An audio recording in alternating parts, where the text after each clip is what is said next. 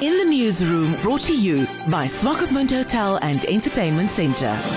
The Veterinary School at the University of Namibia is working with the Namibian lead poisoning working group under the chair of the Ministry of Environment to better understand the levels of lead from ammunition in large mammal predators and scavengers. They are collecting bone samples from across the country to carry out this analysis. The samples will be processed at the Unam campus and the dissolved material will be sent to Japan for analysis as part of a Namibia-Japanese collaborative research program. There is a parallel project at Unam on vultures. Dr. Chris Brown, founder of the Chamber of the Environment, spoke to In The Newsroom. The use of lead in ammunition, we've been finding more and more, is of real concern not only to environmental aspects such as scavenging species, vultures and mammalian predators and carnivores, but also to human health.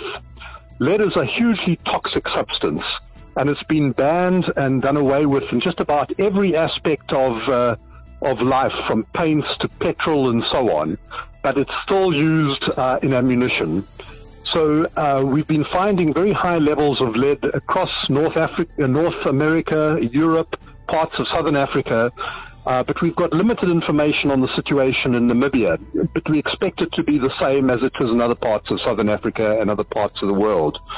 So a national lead working group has been established, and this working group consists of the Ministry of Environment and Tourism and universities and various non-governmental NGOs who are working on this problem together.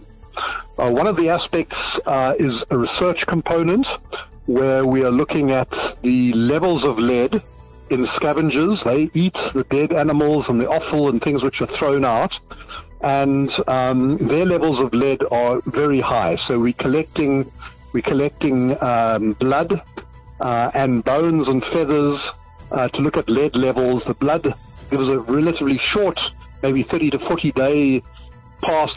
day levels.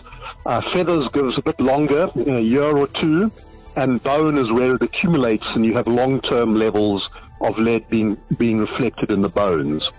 There's been virtually no work done on mammalian scavengers and predators such as lion, hyena, jackal, and so on. And so the work also involves, through the Veterinary School, an analysis of long bones, that's the arm and leg bones of these animals, to look at what lead levels there are in these bones. And this work is being done through the University of Namibia in conjunction with a Japanese university which has the very specialist equipment needed to analyze these levels of lead. At the same time, there are a range of other programs on the go. We're very interested to know what the levels of lead are in people because we're concerned about that. But that work hasn't started yet. And we are interested in looking at alternatives to lead ammunition. 20 years ago, there were no alternatives, but today there's a lot of alternative ammunition out there, some of which is actually produced in South Africa, which does exactly the same job as the lead, but doesn't cause the environmental problems. So this is not an anti-hunting initiative at all. It's an initiative to clean up the hunting and make sure that hunting is done in a more responsible way that doesn't pollute the environment and doesn't offer a threat to human health.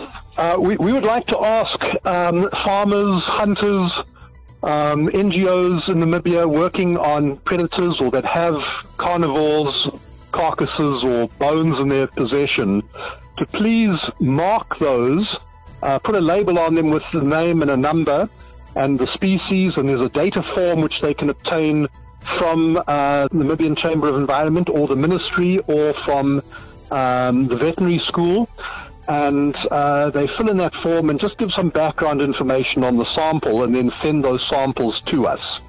Similarly, if you find dead vultures, we would very much like to get the feathers and some long bones, leg bones or wing bones sent in. In the Newsroom, brought to you by Swakopmund Hotel and Entertainment Centre.